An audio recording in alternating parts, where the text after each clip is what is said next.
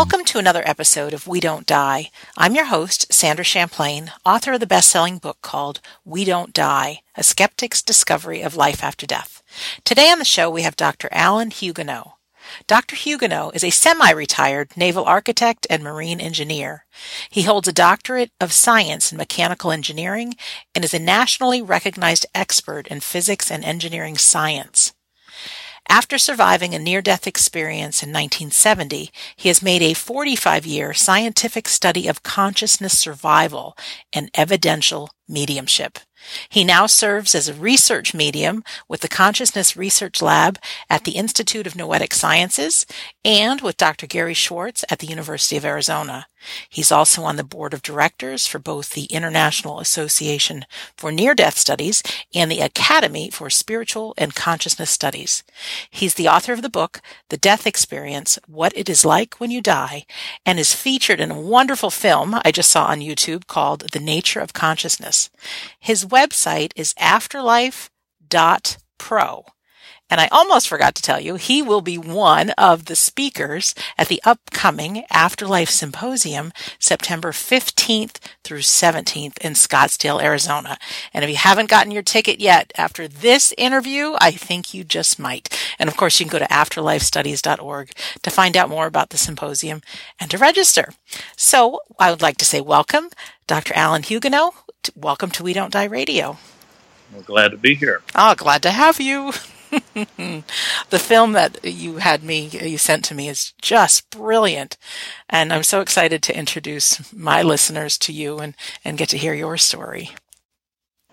All right. Well, what do you want to know first? Well, let's start in the beginning as to what would be your near-death experience that happened as a young man? I was a young man, college physics major, and I was riding my motorcycle home from a day job I had working at designing engineering sprinkler systems for buildings. And this guy turned left in front of me. He never saw me, and I got to hit the side of his car at about 25 miles an hour, but it really takes you out. I was in the hospital for 33 days. I was in a coma for 12 hours. Wow. And I had a near-death experience in 1970 that Raymond Moody didn't publish his book till 1975 that coined the phrase near-death experience. So, of course, their standard procedure is you're delusional, you think you're Jesus, you think you died and came back. And so they wanted to put me in the nut house. But my orthopedic surgeon discharged me 5 days early from the hospital in order to get away from those people. He literally threw my clothes on my lap, put me in a wheelchair, and took me down the freight elevator and out the back door so that they couldn't commit me to the insane asylum because you had to be insane to think such stupid things as that you went to the other side and came back. Right. So I always say this, it's very funny this way. In those days, they wanted to put me in the nut house. Now they pay me to speak. We made some progress, obviously. Yeah, we sure did. And what was the experience like? And first of all, how many broken bones did you have after such a thing? In those days, our helmets that we wear on a motorcycle didn't have a around in front of your chin. And so I took a nice bite out of his luggage rack, and I had all of the upper teeth were cracked and broken in the top of the mouth, and fissures above that in my skull. And then I had the radius of my right wrist was broken off and pushed up under the skin, clear up to my elbow. And then my right femur was shattered into about 400 pieces. They couldn't put a pin down the middle to put it back together. They had to put plates on the outside, and it took about 4 hours to put the femur back together. And, of course, I went unconscious about 3 hours after the accident because in those days they didn't cut your head open like we do now with the Iraq War. We're going to cut their head open and let their brain swell. And so they kind of look at you and say, well, if he's still here in a couple of days, we'll work on him. Oh, jeez. So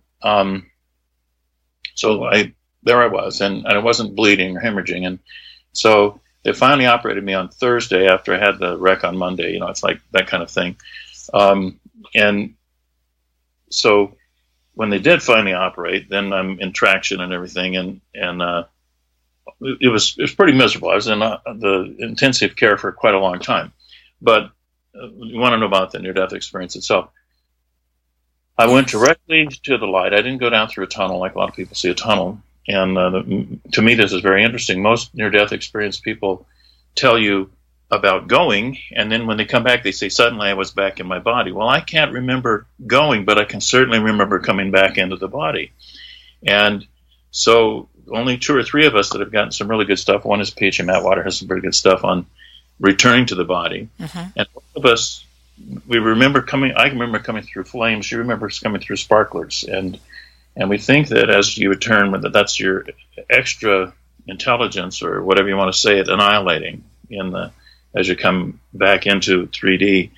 And from 4D or wherever we are, we're coming back into this environment, and that extra intelligence or the extra knowledge that you have. Because if you talk to near-death experiencers, we have all kinds of knowledge on that side. We come back here and we feel limited. Right. And that's what it is. And so Thoth Hermes, 6,000 years ago said, the soul is encased in flames. And yes, it is. So anyway, we come back in, and I remember slamming back into the body, coming in somewhere near the head, and just wham, you're back into this existence, this painful existence. And it wasn't my injuries. It was the pain of the feelings of this physical existence. If you push your 2 fingers together, you feel the 2 fingers touching each other. Keep pushing and it starts to hurt. Mm-hmm. Everything that you feel in this universe is pain. That's what you feel. We call it emotions or feelings, but it's all pain, just different levels of it. And so I slammed back into the body. I'm back in this thick, dense, awful place. Being with the light over there, hey, it was home. I'd known the light for 1,000 years. It's like, hey, no introductions. I know this light. The light knows me. That's us. We are me. And then all of a sudden I'm back here, and that's why some near-death experiencers say to the ERs, the EMTs that have revived them, they say, "Why'd you do that? I liked where I was." We really don't want to come back. And yet when we do, we don't commit suicide, because we know that the message we got while we were over there was, you can't come here till you finish what you're doing there, which means if we were to commit suicide and have a body that wasn't viable, we'd have to be born again and come back through another little baby's body and have another lifetime in order to finish our destiny, whatever that is. So we're convinced that we need to finish it so we can stay over there. We go back very badly, but we don't go back early. And so that tells me a lot about this side. And so there I am, 21 years old, and I'm a college student, and I know all about this, and I know that this whole universe that we don't know anything about. And I'm studying Newtonian physics in the little box that we have. And I made my whole career in hydrodynamics and everything else using Newtonian physics. But all the time I knew this huge universe is out there. It's much bigger. And then one day in 1998, they put up the Hubble telescope, and they began to see that the universe was expanding faster and faster instead of slowing down as they had previously thought, down due to gravity. And then the only explanation they have is dark energy and dark matter. And then when they sit right down to think about it, they say, well, we can see light energy, which is 4% of the universe, and we cannot discern 96% of the universe. And then those same materialist scientists, with all that hubris of not knowing 96% of what there is out there, will say, but we're sure there's no afterlife, and the 96% we don't know what it is. Right. And I always laugh at that, say, you idiots, you don't, 96% you don't know, but you're positive that things you don't want and don't like aren't out there. Okay, so why don't they like it and not want it? Because they still, though they quit believing in Santa Claus, the Easter Bunny, and God, they still believe in hell. And if we allow a conscious universe, they're going to catch hell. And that's why they're so militant against us. They forgot to forget hell. Interesting. Okay? Yeah. As they grew up, they forgot about the Easter Bunny. They forgot about Santa Claus. They forgot about God. But they forgot to forget about hell, all the stuff they were taught as a little child. And they're going to catch hell if they allow us to have a conscious universe. But we know there isn't a hell, so what's the worry? But they don't listen to us. Right. Yeah. So that's kind of what it was like. And I come back, and the psychiatrist says to me, but you're not Jesus. You didn't die and come back. I said, no, I don't know that Jesus did that either, but I did this. I went over there and I came back. And so I finally said to him, look, I said, I've been to Mexico. You haven't. You claim Mexico's not there. Why don't you come along with me and discover Mexico? Yeah, great way of putting it. Sure. Yeah. That made him mad. I told him, I said, I respect your degrees and everything else, but you haven't been to Mexico. And so he wanted to put me in the nut house really badly. And, that's the kind of thing so I learned, I came back and I was very empathetic, and I could feel everybody in the room and what they were thinking and what they were doing. And I just had to learn to close up and fold up and not be involved and not feel what they were doing over there. And then when I got near retirement, about 2006, I said, now I can study mediumship. And I started to open up again because, I could feel all that stuff. And I just opened it all up again and started going to Arthur Findlay and having fun. And it's been a great experience ever since. That's a scientist who becomes a medium that believes in it, and that's what it takes. And that's why all the other scientists have fun with me, because I can talk to them at their level, and then I can also do the mediumship, and then they can test me and wire my head and see what I'm doing. It's a lot of fun. And you've had your head wired? I've had my head wired. And, Dr. Dean Radin and Dr. Arnold DeLorme have wired my head with 32-point EEG and then put me in a Faraday cage. And as they're closing the door, Helen, who talks to me from the other side, whom I never met in this life, but she came to me to talk to me, Helen says, they're putting us in a cabinet.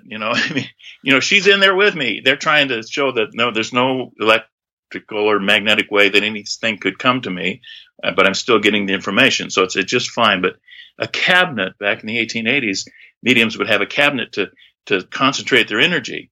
So they're closing the door on the Faraday cage, and I'm inside there. And Helen says, "It's a cabinet, Alan." And I say, "Yeah, that's right, Helen." And so I go into an altered state, and they were having me look at pictures of people that the pictures were adjusted, so you couldn't tell what era they were from or anything. And they would say, "Are these people alive or dead?" Mm-hmm. And so I have 3 buttons to push: yes, no, or maybe. And I put my fingers on the buttons, and I say to Helen, "Okay, Helen, I'll just go into an altered state, and you look and pick if they're alive or dead."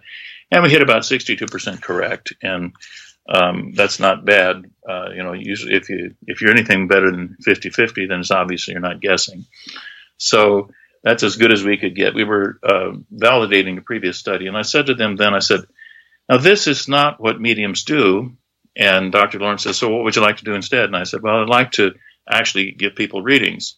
So we set up a protocol, and the 26 questions I ask all spirits anyway is, first, what's your name? What's your relationship? How'd you die?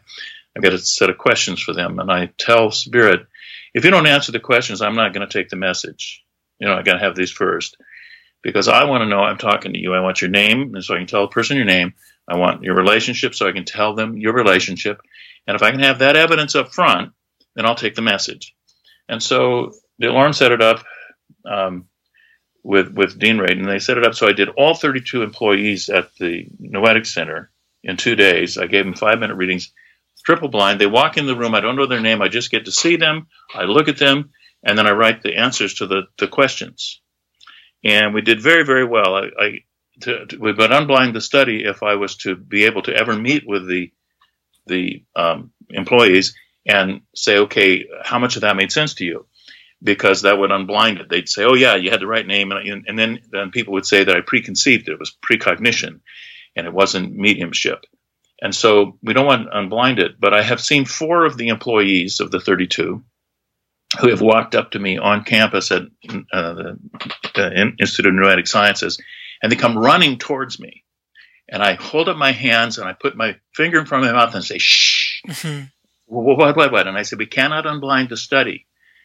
And they just, did you want to talk to me so bad? Yes, of course. I say, "Here's what you can do.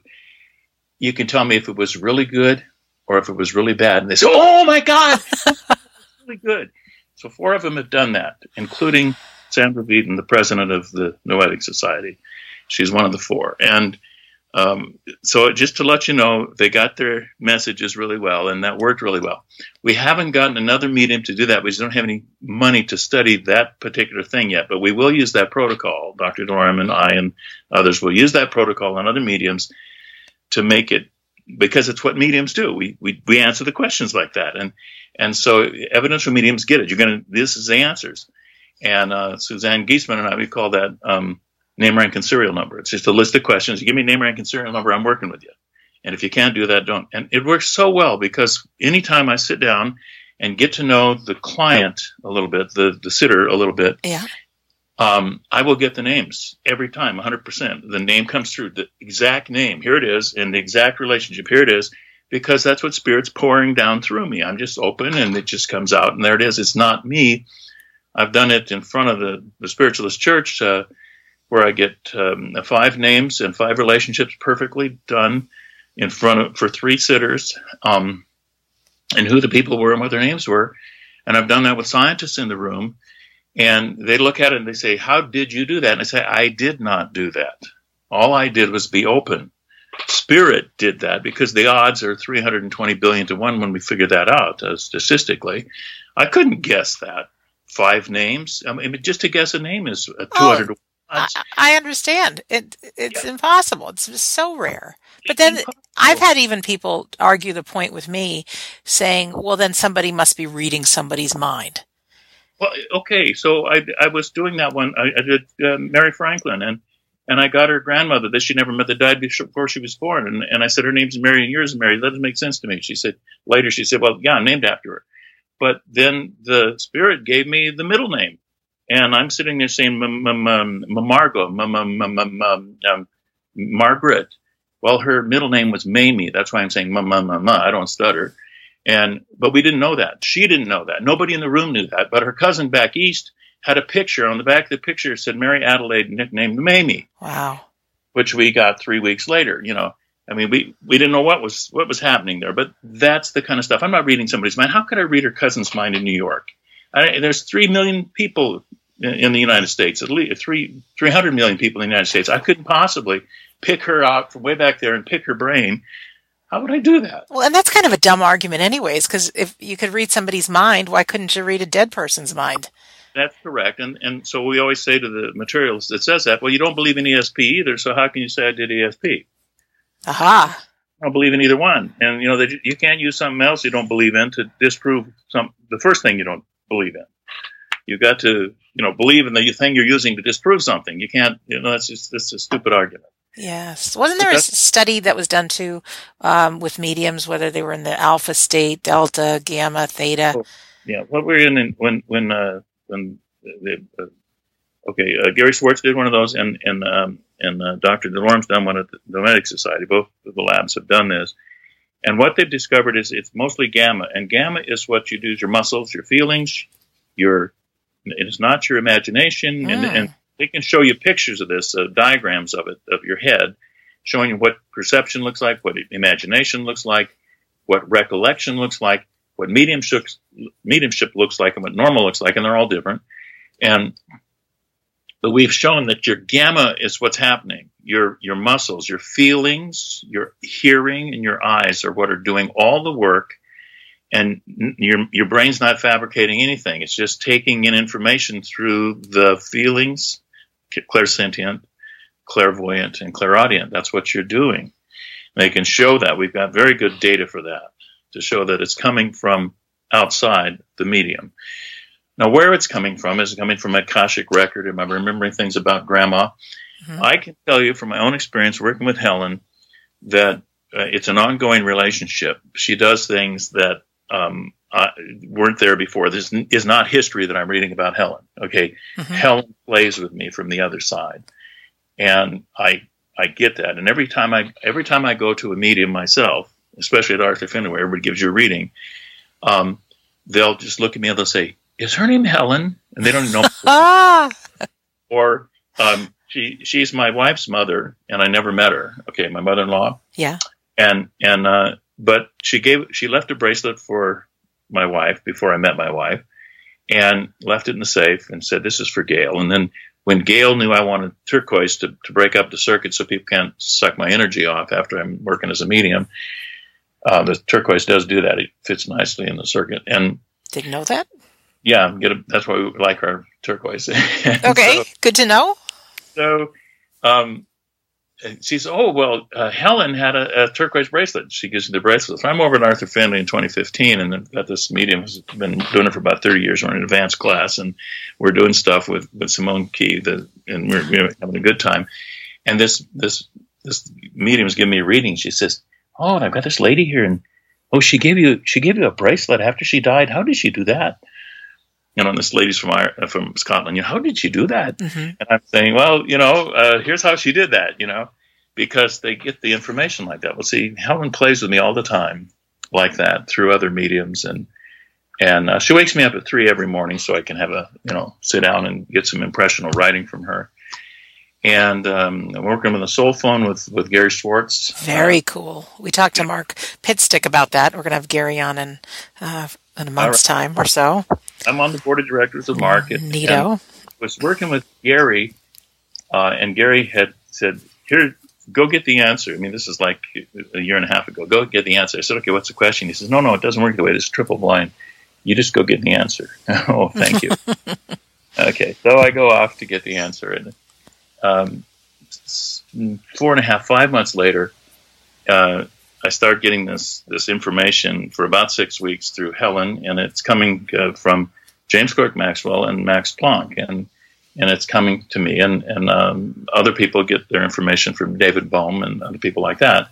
But here it comes, and I was told in 2013, before I met Gary, that James Clerk Maxwell would be working through me. And so here I am getting this information, and it's all about optics. And I'm thinking, well, no, Gary's working on audio, and I'm getting all this optical information, crystals and lattice structures, and this is crazy, but I write it all down because I'm taught at Arthur Findlay College.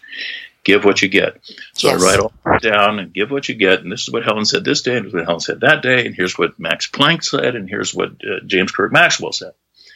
So I get it all done, and I package it all up after the 6 weeks. It's in the end of July, and Gary says, "When are you guys coming down?" Because he wants to see my wife's Tesla S. And so I said, "Oh, we'll come down in August." So we drive down in August. We get there, we go out to Tombstone territory, and we come back, and we're having fun. And then Sunday afternoon, we go to Gary's lab, and we sit down. And Gary says, "Okay, Alan, by the way, you got the answer." So I did. What was the question again? And you verified 95% of what I've been looking to get the verification on. And that's why I wanted you, a scientist who was a medium, to go do this, because Rhonda's been working on it. She's an artist. And, for her to explain it in scientific terms is very difficult. It's taken a long time. And you verified everything she's worked 7 years to get. And you've done it in about 6 weeks. And I like that. And I said, well, part of that's because we already made the pattern, and I can find the pattern and follow it. But it's also the download from the other side. And he says, now that we have the verification independently, and he says, other mediums have got me a piece of each of this. They'll get this piece or that piece, but you got this whole chunk. And I said, but it's optical. And he says, yeah, I know. That's what I wanted. And you thought it was audio, didn't you? And I said, yeah, I thought you wanted audio. He says, well, I just led you astray on purpose. Wow. And this is about the technology behind the soul phone. Exactly right. Oh, wow. That's the stuff we're doing. We're talking to these scientists from the other side and getting this stuff. And that comes through Helen. See, and Helen, and you say to the scientists, why do you work through us? You're pretty famous. Why are you working through us? Why don't you go somewhere else? And they say, because you're the only ones doing it. Where else are we going to go? I mean, come on, give me a break. And that's literally what they tell us. You're the only ones doing it. Where are you going to use you? And that's why they use us. We have enough belief. And they've told me, they say, well, you and Helen have known each other for a long time. I've never met her before in this physical life. Mm-hmm. Apparently, we've known each other before. And Helen reads me like a book. She doesn't come through for her own daughter, Gail, who can go and see, when she's at Arthur Findlay taking a class, she can see the spirits standing next to the people. Helen doesn't talk to Gail. She talks to me. And it's the craziest thing in the world because it's her mom. Right. She talks to me. And it's like, okay. But Gail can say when I write this impressions that I get, she says, oh, that's Helen right there. I can see that. Oh, that's her. Oh, yeah, she said that. And so she can see her mom in it, and yet she doesn't talk to her. But the first time I ever got a reading from a medium who brought up Helen, she said, I've got a mother figure here. So I'm thinking my grandma and my mother and like that. And she says she's an architect from Minneapolis. I said, well, first off, none of my grandmothers are architects, and none of them are from Minneapolis. Yeah, none of them from Minnesota. They're from Virginia and Ohio and Kansas. Missouri, and she says, I'll go back. And then she comes back, 86-year-old medium, really great. And she says, she's not exactly a relative, but she's a mother figure. Well, who's not exactly your relative, but a mother figure? Your mother-in-law, couldn't be anybody else. And then she says, and she's not an architect, but she draws houses. I live in a building that she drew. And then she said, and she's definitely from Minneapolis, and Helen is definitely from Minneapolis. So it couldn't be anybody else. It had to be Helen. I said, I know who that is. That was the first time. And it just goes on like that with her. So I'm pretty sure it's her, even though we don't know. As scientists, we just don't know. But to us mediums, oh yes, we know exactly the spirit is talking to us, and it's really that person. And when I do readings and I get names and I know the name, and I've got somebody's mother there and their sister-in-law that died and their brother, and I got them all by name, and I'm talking, what else can it be except those individuals coming back? Oh, of course. It can't be their memory. Yeah. It's more than that. And so we're busy doing that, and that's why I wrote the book, the New Science of the Conscious Universe. I wrote that book because people have to know that quantum electrodynamics supports everything that we think. And the materialists are using old stuff from 350 years ago. They're based on the first principles of materialism. And those first principles were all assumed to be self-evident 350 years ago. Now, nobody's ever sat down and tried to prove them. And if they would, quantum electrodynamics does not support reality. It does not support determinism. It does not support certainty. It doesn't support any of these basic principles of materialism. But it does support a conscious universe, and it does support multiple dimensions. If you take string theory and you look at string theory, there are 8 different levels out there, 7 more than the 3 we have, plus M theory on top. Well, if you look at the Kabbalah, it's or you look at the older interpretations, there's 7 heavens, and then there's God, or Ein Sof, above that. And if you look at these older systems of looking at consciousness, which are religious, and you look at string theory, it's the same thing. It's just a different way of saying it, whether we do it mathematically or we do it in a metaphysical way. And metaphysics just means beyond physics. And when Descartes divided it up, he said physics is going to be what we can see, and metaphysics is going to be what we can't see. And we've got a whole bunch of materialists that think the whole thing is what we can see. Right. Understand there's this whole other part that Descartes and Newton was an alchemist, for heaven's sake. He was into where do we get this information? How do we get this information? The Nobel laureates who gave us quantum electrodynamics were into Hindu this and Gurdjieff that, and they were into everything else, and they were not into what everybody thinks materialism. What happened is we didn't listen to the German intelligentsia after the Second World War. We thought, oh, the Holocaust, the Germans are terrible. And so the American second-level intellects who were running the colleges but weren't Nobel laureates who gave us quantum electrodynamics began to say, we won the war, America knows, we're the best, instead of looking at saying, those guys who gave us quantum electrodynamics really knew what they were doing. And what did they say? Max Planck in 1900, before he called Einstein to come work with him over at Berlin, Max said, mind is the matrix of matter. Mind is the matrix of matter. In other words, the universe is conscious. Those guys knew what they were doing. Schrodinger, Dirac, Bohr, all of those people knew that the universe is conscious. We're still having to prove it 90 years after by 1934, they had quantum electrodynamics completely nailed down. It took till 65 for the 3 scientists to put the mathematics to it. But we already knew that quantum electrodynamics is real. And why do I say quantum electrodynamics? Everyone else says quantum mechanics. That's because materialists trying to say that it's mechanical. It's not mechanical. It's not physical. It's not quantum mechanics. It's quantum electrodynamics. That's what they called it. Wow. And yes. And so quantum mechanics makes sense to a materialist. It's not. It's a separate thing. It's different.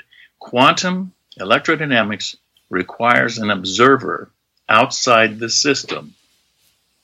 Okay, and when you see the double slit experiment, and I often explain that when I'm doing a presentation, but you can and look up Dr. Quantum, and Fred Allen Wolf has a great cartoon of Dr. Quantum with the double slit experiment. And the double slit experiment, the thing that's so important to know, and this was in the movie What to Believe Do We Know? A great movie, yeah. Okay, the photon realizes that we're looking at it and decides to be a particle of matter. Otherwise, it remains a wave. It only changes from a wave to a particle when a conscious mind looks at it. We can record what it's doing mechanically, and it'll remain in the quantum state until a conscious mind, a living conscious mind, looks at the data, in which case it all retroactively backwards moves from the quantum state into the physical state. It collapses the wave function retroactively. We can show that in an experiment, that it requires a consciousness outside of physics to observe the potential and create what's going to be. Okay, when you understand that at a very deep level, you understand what David Bohm's talking about with the explicate universe, and the implicate universe. The implicate universe is the one we don't see. The explicate one is the one we do see. But the one we do see comes from the one that we don't see. When you understand all of that, you finally get to the realization that when materialists talk about the Big Bang, all you have to do is ask them, what was here 2 weeks before the Big Bang? They don't have an answer. So their Big Bang is a worse creation story than any religion saying God made it. Right. There's nothing to support it. But here's the reality. From quantum electrodynamics, there had to be a consciousness observing the Big Bang to make it happen, to make the wave function collapse into the Big Bang. There had to be a consciousness. Quantum electrodynamics requires it. Now, if you say, well, I don't want to believe in quantum electrodynamics, fine, get rid of your cell phone, get rid of anything with a transistor in it, because we need quantum electrodynamics to be true in order for you to have a transistor. And we've had transistors since 1947, and they're all based on quantum electrodynamics being true. It's the most proven theory of all of physics, of all of time. And so you give up your plasma TV, your cell phone, all that stuff. And so I always laugh at the materialists using a cell phone to call each other and tell each other that quantum electrodynamics is bullshit. I want to ask you a question. First of all, I was at the Arthur Findlay College last week, and Simone Key was my tutor. So I love that you brought her up. She's just fantastic. But she really stressed to us the power of intention. Is that tied into this? Absolutely. Intention is absolutely tied into all of this. And what you intend is what will occur. Intention creates the universe. When you observe, why does the photon become what you want to see? Einstein said it this way. So if all of that's true, then if we stop looking at the moon, it disappears. That's what Einstein says. And yes. If everyone stopped looking at the moon, it would disappear. It only just appears because we start to look at it.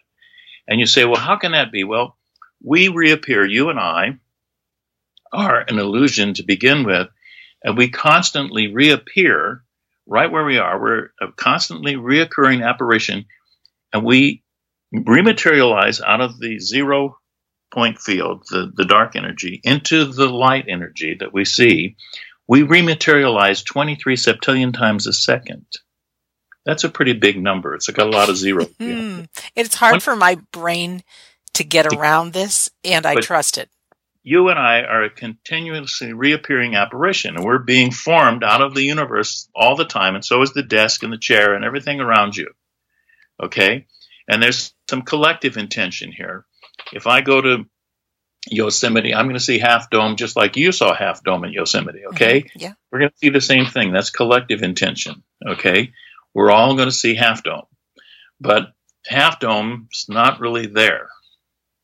It just appears in front of us 23 septillion times a second. And you say, well, I can watch a chip of rock fall and off the cliff and fall down there and become part of the talus slope below there. Yep, you can watch that. We create the universe. It's the only way it possibly can be if quantum electrodynamics is true. If it's not true, we have to get rid of the cell phones and the plasma TVs and just about everything we do. So it is true. So if it's true, then that has to be true too. This is a beautifully orchestrated illusion. Well, even if you get down to us in a molecular, cellular atoms within us, I mean, there's no matter there. Isn't it just vibrating energy? It's just a vibrating thought. So there's nothing there. It's just a piece of consciousness. And that's where we go with string theory. In string theory, we try to explain string theory. We say, think about a string vibrating without a string being there. And so when you try to picture that, what have you got? Nothing. Nothing. You got a thought there. It's a nothing. There's just a consciousness there. That's all there is. And so when you watch the photon, just a part of the universe saying, uh-oh, she's looking at me, I got to become matter, what you see in the double slit experiment, you realize that the photon is conscious. Okay, the photon knows you're looking. I mean, the photon is conscious. Oh, my gosh. Okay, so if the photon is conscious, we have to live in a conscious universe. And the materialists will say, oh, I can't stand it. My brain hurts. No, it can't be. My brain hurts. I can't take this in, Well, take it in. It's real. That's what it is. And as I say in my book, the luckiest thing that ever happened to me was I got killed in a motorcycle wreck. Yes. Luckiest thing that ever happened, because it opened me up to the other side. Otherwise, I'd probably be one of those stupid scientists arguing. And when you first started studying, didn't you do an at-home study course before you went to the Arthur Findlay College? I took Morris Pratt, the spiritualist church in the United States, has the Morris Pratt Institute. It's about 100 years old. And they have a very good curriculum. Honestly, they've upgraded it many times, but they've been teaching spiritualism for 100 years, healing, mediumship, and how to be a spiritualist minister all at once. And so I was afraid of things. I grew up in a fundamentalist Baptist family, and to do the seance, or you're talking to the devil according to them. My sister thinks I've gone to the devil, and she prays for me every day. Because I'm a medium, she thinks there's no devil, but she thinks I've gone to the devil, and she's entitled to her opinion, right? Yeah. And so I was afraid to study. So I said, well, maybe I can take this correspondence course. So I took their correspondence course, and I spent about 6 years getting through that. It's a 4-year course. Finally, to finish it, I took a cruise for 35 days so that I would have enough time to get through the last 10 lessons and get done. And then I got up on the platform. Hadn't been to Arthur Findlay yet. And the first time I was on the platform in front of people doing a reading, I almost got a name. I was so close to a name. I had the young lady's deceased former fiance. I told what he looked like and everything else. And then I said, well, he had something to do with basketballs. And she said, he doesn't even like sports. He didn't have anything to do with basketballs. And I said, oh. Later I said to Helen, because I knew about Helen already, I said, Helen, what was that about? And she said, well, the only professional basketball player is Jack Sigma of the Seattle Sonics. And I was trying to make you think basketball so that you could say his name, which was Jack. I went back and asked the girl 3 weeks later, what was your boyfriend's name? She said, Jacques. Ah. Almost got it. I should have just been a little more patient with myself, and I could have said Jack the first time I ever gave a reading. But I didn't. And I hadn't been to Arthur Findlay yet. I've gone to Arthur Findlay to study and get it right. But that's how good Helen is with me. She can dig things up out of my mind and my feelings. And I do it all clairsentient. I don't hear anything. I don't see anything. And if you can explain to me how I feel a name, nobody can quite explain that to me. I'm clairsentient, but I feel names. Oh, that's incredible. Now, do all mediums have a Helen? Is there a middleman? There seems to be, whether they know it or not, there's a middleman. And the reason that is for spirits, particularly, somebody died and they're just over on the other side. We think, well, my husband just died or my wife just died. Certainly they can communicate with me. Well, no, they have to learn how. They've never done this before. In fact, on this side, they didn't even believe in it. So now they're over right. How are they going to communicate back to you? So they go to the medium on that side. And the easiest way to see it is there's 4 of us. There's me, and there's Helen, and then there's the sitter here, and there's the the spirit over there that wants to talk to the sitter. And so they talk to Helen, and Helen puts it into things that fit in my head and like Jack, and bring it out from me so that I'll say basketballs means Jack, and I will say it. And so Helen puts the feelings into me that make me speak, and she knows how to do that. So she must have known me before, because she really can make me do that. And I'll get the right name, and I'll get the right relationship, and I don't know how it happens. I really don't know how it works. All I know is I do it. Right. And it seems that Helen's making that happen, and she's pretty happy to tell me, yeah, I'm doing it. I'm right here. That's me. That's what's going on. So, okay, then that's what's happening. So it appears that they need they're not just suddenly magic on that side. They're just like us. It's just the next chapter. We've stepped into the next chapter of our saga. And they're just like us. They still have just the same kinds of problems that we have. So they need to get a medium to talk to the medium. Pretty simple. The soul phone is going to solve that a little bit. We're going to make it a little more obvious to people that you can really talk to those deceased, departed loved ones. They're not really dead. I'm excited just to see where the technology is going. I remember being a kid going to Disney World, and I remember, I don't even remember what year it was, but someday there's going to be a computer in every household. And I remember just this animatronic, kid, and he had this huge computer, and I remember, wow. And then further on in the ride, someday there's a technology, and you'll actually, it's like what Skype is today, be seeing the people as you're speaking. And I just remembered, wow, like I can't even imagine. And now, it's become regular. Yeah, we've got our phones. Nothing to it. And so who knows what spirit communication is going to be in the future? If it's going to be as easy as texting, or who knows what's possible. Texting's about 5 years. We're going to be 2 years. We have what we call the soul switch. Yeah, we have that right now. It's very proven technology. We can get yes, no. And with 20 questions, you can get anything you want from the other side using the yes, no soul switch. We detect their presence. The soul. We're working on the keyboard, and when we have the keyboard, you can have text, and that's within the next 5 years. Honestly, it's really here. Oh, I've got goosebumps. Yeah, I get goosebumps because we've got a TV show coming out in the next 9 months that will investigate what we're doing, and it's a very good TV show. And literally, they're showing where we're going with it. Think about texting your deceased relative, and then they text back. Okay, that's the technology exists. We have everything we need to do it, and we have spirit that works with Gary and the other scientists on this, and it's coming. I can't say too much because a lot of proprietary, but we're keeping it in proprietary. We're holding it for the people on the other side who gave it to us. Well, I'm excited, Alan. One of the biggest reasons I'm excited about this symposium is Gary Schwartz is going to be there, and yourself, of course, and many others, but talking about the soul phone.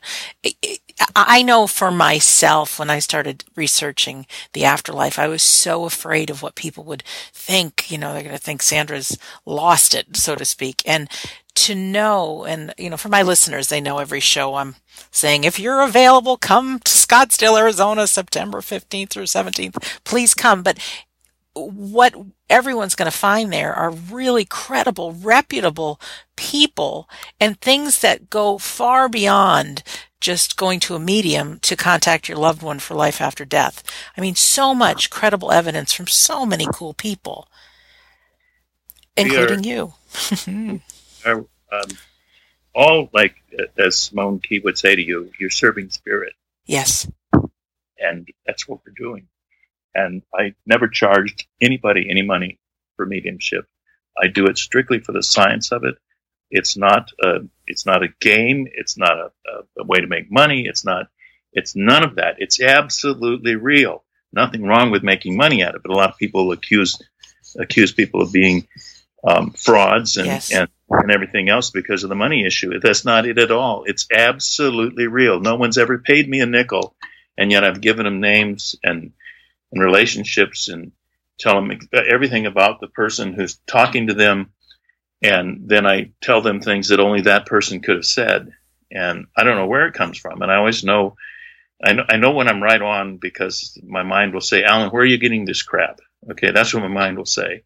And when it's really not me at all, it's coming from outside, and it's absolutely them. And they'll mention something that doesn't make any sense to me at all, and absolutely makes sense to the person. And that's what this is about. We're serving spirit, and we're going to do that. And we're at a point where the technology is going to take us across the line. And James Clerk Maxwell said this has ramifications way beyond anything you can imagine, way out into the universe to many levels. And this is the first crossing of this divide into the physical from the other dimensions. And just the fact that we can detect spirit, and now that we can talk to them openly in a texted message is way beyond anything we've had before. And suddenly people who say there is no afterlife, this is all BS and everything else. And by the way, BS stands for belief system. I hope you know that. Oh, didn't. Great. BS is the belief system. We all have our BS. We've each got it. And it's our belief system, our religion. And even if your religion is materialism, it is a religion. It is a belief system. It is a BS. Mm-hmm.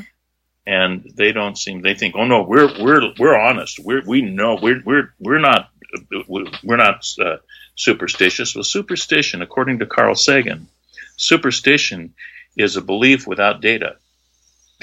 Yeah. Yeah. And so believing in materialism based on 6 first principles, which have no data to back them up, is got to be superstition. And it is. Quantum electrodynamics is not superstition. We have a lot of evidence for the fact that the universe responds to your intention. That's good and bad news, right? We're going to watch our thoughts, watch our intention, use them wisely. Mm-hmm. Could you talk a little bit? Oh, I don't want to interrupt you. Go ahead. If you say poor me, that's your intention. So don't say poor me. Mm-hmm. Love it. Just the world of the invisible. A lot of people think because you can't see it or hear it or smell it or taste it, it doesn't exist. But I know, aren't there unseen things that are around us? For example, you like using electric light, don't you? I do. Have you ever seen electricity? I haven't. None of us have ever seen electricity, so it doesn't exist. Right. Okay. When you use a compass, a magnetic compass, it's following the lines of magnetic flux. Does it work? Yeah.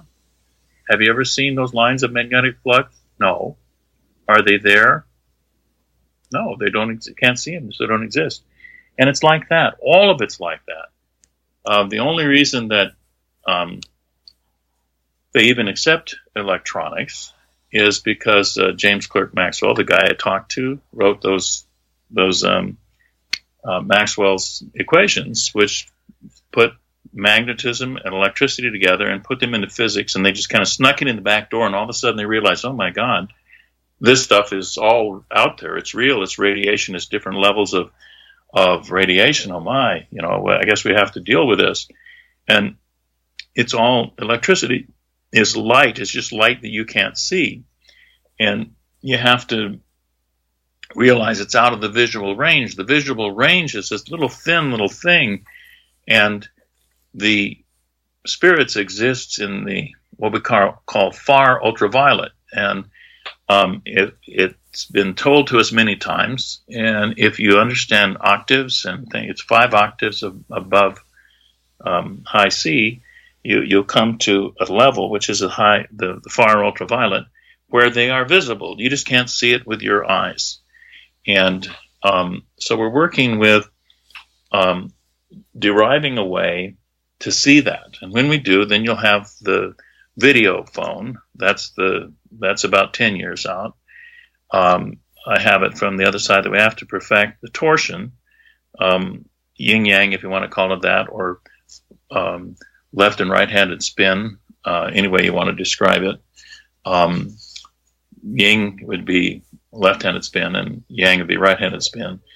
There's a number of different ways and theories in history. There's a lot of different ways to try to describe the same thing, but it's torsion. It's not electromechanical. We can see it in certain levels, and if it's very dark, and if we're very used to the dark, your cones in your eyes can see it. Not your cones, your rods in your eyes can see it, but your cones can't. And so it usually looks black and white to us instead of colored. But they are visible, and we're going to do the optics to bring it down to where we can use it. Right now we have infrared cameras, and infrared is a color we can't see. Heat is infrared, and there's a color we can't see. It's just below our visual range. And so we take a camera and we make the ultraviolet appear in a color like usually green, which we can see. And that's what an infrared camera does. We're going to do that with far ultraviolet so you can see the deceased spirit talking to you. Wow. Still physical, like we are. Wow. All that's going to happen. This stuff, how we're doing it, I'm not telling you, but it's going to happen. Do you know what? Yeah. I wouldn't understand it anyways. Lots of things you've said in this interview, I just, in one ear, out the other ear, because I don't understand. You're going to text, in 5 years, you're going to text grandma. And in 10 years, I'll sit you down in a booth and she'll holographically be right in front of you, and when she says hi, her lips will move and everything. And you'll know that it's her. It'll look like her. She'll be wearing a dress that you remember. That kind of thing is just down the road. Oh. It's real.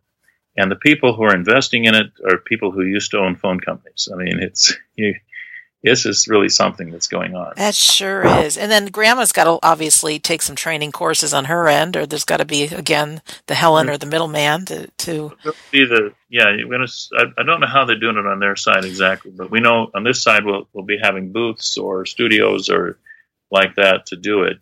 When we get to the texting, it'll finally come in your cell phone eventually, just like now you text your friends. It'll eventually work down to that. In the beginning, it'll be a little different from that, but the technology already exists for everything we're going to do. That's crazy good news. Alan, our time's going by fast. What haven't I asked you that I should, or what do you want to share? Any closing thoughts, or just ask Helen? It's really obvious that the afterlife is real, that consciousness survives. The technology that we're bringing forth is religion warping. The religions will debate with us and hate us. Of course. Scientists will argue with us and hate us. But you're going to see the new world order very rapidly, because no one will be able any longer to say that consciousness and that the universe is not conscious, that God or the force, I would rather say the force, doesn't exist. And they'll no longer be able to say that we don't have an afterlife and that don't go on. It's going to be very obvious that all of that is true. We don't die. There are no dead. Fantastic. And these are the people that I want to play with now and in the future. This is the kind of conversations I want to have. I don't want to be around any complainers and victims in life, to be around people that are intentional, going after their dreams, creating them, saying what's next, reassessing where they've been, playing with the unknown. I mean, this is a fun group of people we're playing with here. Absolutely. They're fun people. Oh, Alan, thank you so, so much. Honest and sweet people you will ever meet. That's true, and I'm so grateful to be a part of it. And I entice again our listener to come visit Alan and I at the symposium. Go to afterlifestudies.org, and if you can't come, I do understand. But check out the different speakers, check out their websites, check out what they're doing. Get some confidence within yourself that you can share this. I mean, there's life after death is real. And those of you who are grieving now, just know you will see your loved ones again. You can communicate with them.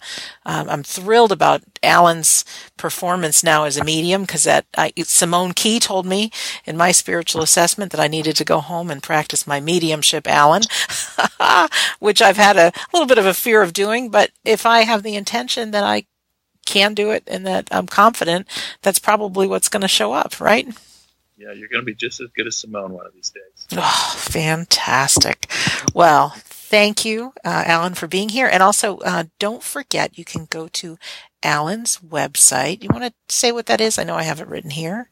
The afterlife.pro. Afterlife.pro, absolutely. And you can always go to we don't die radio.com. And if you listen to this episode on YouTube, if you scroll down into the description, I do have the link to Alan's books, to the Arthur Findlay College, to Dr. Quantum, that video that he had mentioned, and some other great things that he talked about on the show, just to make it very easy for you to find out more, and obviously to register for the symposium. So lastly, I just want to say this is Sandra Champlain, and it's been a delight to be your host on We Don't Die Radio. And I do believe that life is an education for the soul, that your life here on earth is important. Come join us, whether it's in Scottsdale or online, but be part of this community that knows that life after death is real, and be ready for a whole new kind of living. So thank you for listening, and we'll see you soon.